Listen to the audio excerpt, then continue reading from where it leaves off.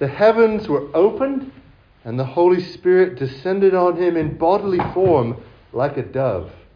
Luke chapter 3, verse 22. In the name of the Father, and of the Son, and of the Holy Spirit. Amen. Please be seated.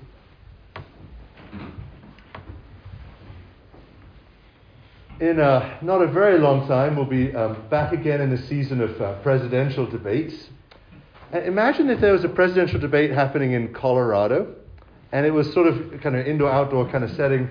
And imagine a glorious bald eagle started like circling the debate, and everyone noticed. And then this majestic bald eagle comes and lands right on the podium of one of the candidates, and just perches there regally for the entirety of the debate. Right? People would interpret that as an omen, right? They'd be like, oh, this is the candidate. Look, the eagle has chosen. Because, of course, we associate the symbol of an eagle with our country. What happened in the event recorded in today's gospel is sort of like that, but times 10. It's a symbolic communication from God that's revelatory of his truth, and we call that, in churchy terms, an epiphany, which is why we remember it today. And the thing that loads up this event with symbolism is the Old Testament, the prophecies that underwrite what happened when the moment after Jesus was baptized. So I want to look at those. The first one I want to mention is, the first two actually, is about these prophecies about who the Spirit will land on. Right? There's these prophecies that the Spirit's going to come and descend on one singular figure, and who is that? Well, in Isaiah 11, verse 1 reads, "There shall come forth a shoot from the stump of Jesse," Jesse the father of David, "and a branch from his roots shall bear fruit, and the Spirit of the Lord shall rest upon him." So this is one of the ways that God prophesied ahead of time how he's going to announce his Messiah, the chosen one of David, is the Spirit's going to descend on him. So what we see is God himself confirming what John the Baptist has just been preaching. Right, that John is not the Christ. Everyone's wondering, who's the Christ? Who's the Messiah? And when God sends his Spirit down, it's God himself saying, this is the Messiah. Let it be known. Right? Crystal clear connecting to these Old Testament prophecies. That he's the Messiah. Moreover, in Isaiah 42 that we just heard read, it says that the Spirit will also descend upon the one who is my servant. Right? This singular servant prophesied by Isaiah, who, as we heard in Isaiah 42 and in the Acts reading, this servant's going to do great miracles of healing and redemption and bringing people out of prison and great ministry of blessing, which is exactly the earthly ministry Jesus has. But we also see prophesied throughout Isaiah that that's not all that the servant is going to do. Right? The passage that is very familiar to us in church in Isaiah 52 and 53 about he was crushed for our iniquities, he was stricken for our transgressions. The he is introduced in Isaiah 52 as my servant. That same servant who's anointed by the Spirit descends on him, does these miracles.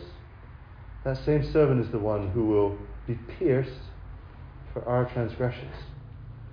So what we see in Jesus' baptism is that in every case in the New Testament, baptism is connected to death. Right? We who have been baptized into Christ's death. Christ's own baptism was the anointing, the appointing of him as servant, which means it was also the appointing of his death. This is the servant on whom the Spirit descends. This is the servant who will bear the sins of all the people. So we see the cross that Jesus would die on predicted in his baptism, just as our baptism connects us to his death on the cross for us.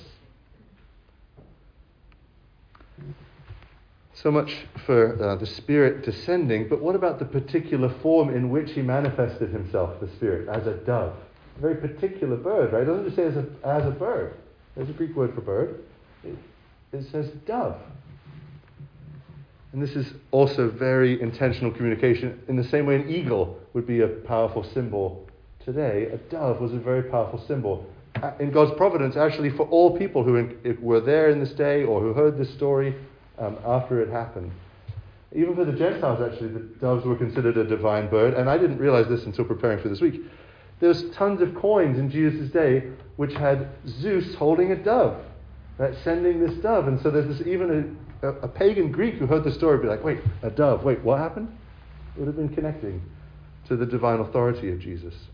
But the fullness of the Epiphany is reserved for those who knew the Scriptures, right? It's the Scriptures that reveal God. So in Jesus' day, the Jews, for us now, reading the Bible.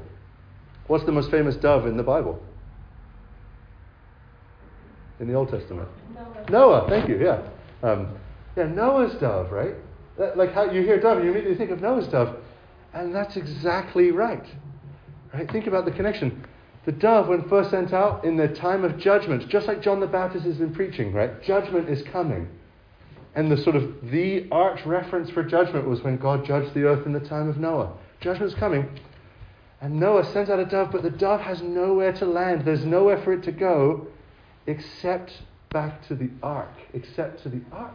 Except to the one place where there can be salvation from judgment. Right? The dove lands on the ark. The dove, descending from heaven, the Holy Spirit in the form of a dove, descended back down to the one place where there's refuge from the judgment that John the Baptist has been preaching. This is the one, Jesus himself is the one, who when we are hidden in him as Noah hid inside the ark, we are saved from the judgments of God against sin, our sins. Noah doesn't send out the dove only once, though, right? He sends it out again. And what does it come back with? Olive leaf, a little, it's traditionally this little olive sprig, a little branch. The dove brings this little branch of peace.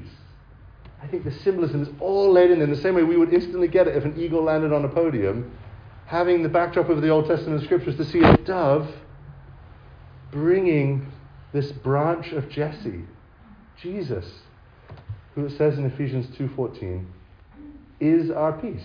Doesn't make our peace, although he does that. Doesn't just give us peace, although he does that. He himself is our peace. He is the reconciling peace between us and God our Maker.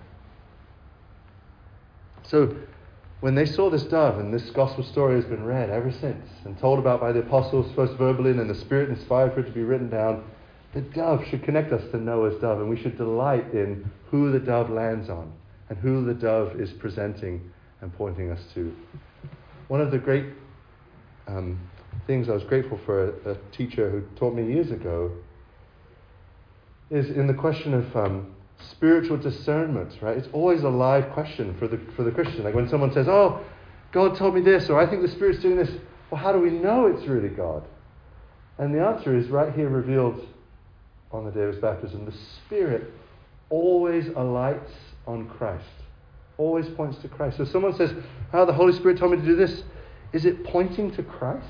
Then yes, it's probably the Spirit.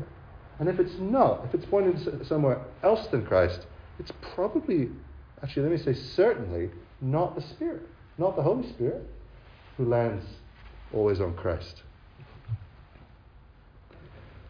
Lastly, if you were to do a keyword search for dove in your Bible, you'd see that they also occur throughout the Old Testament as the sin offerings for the poor.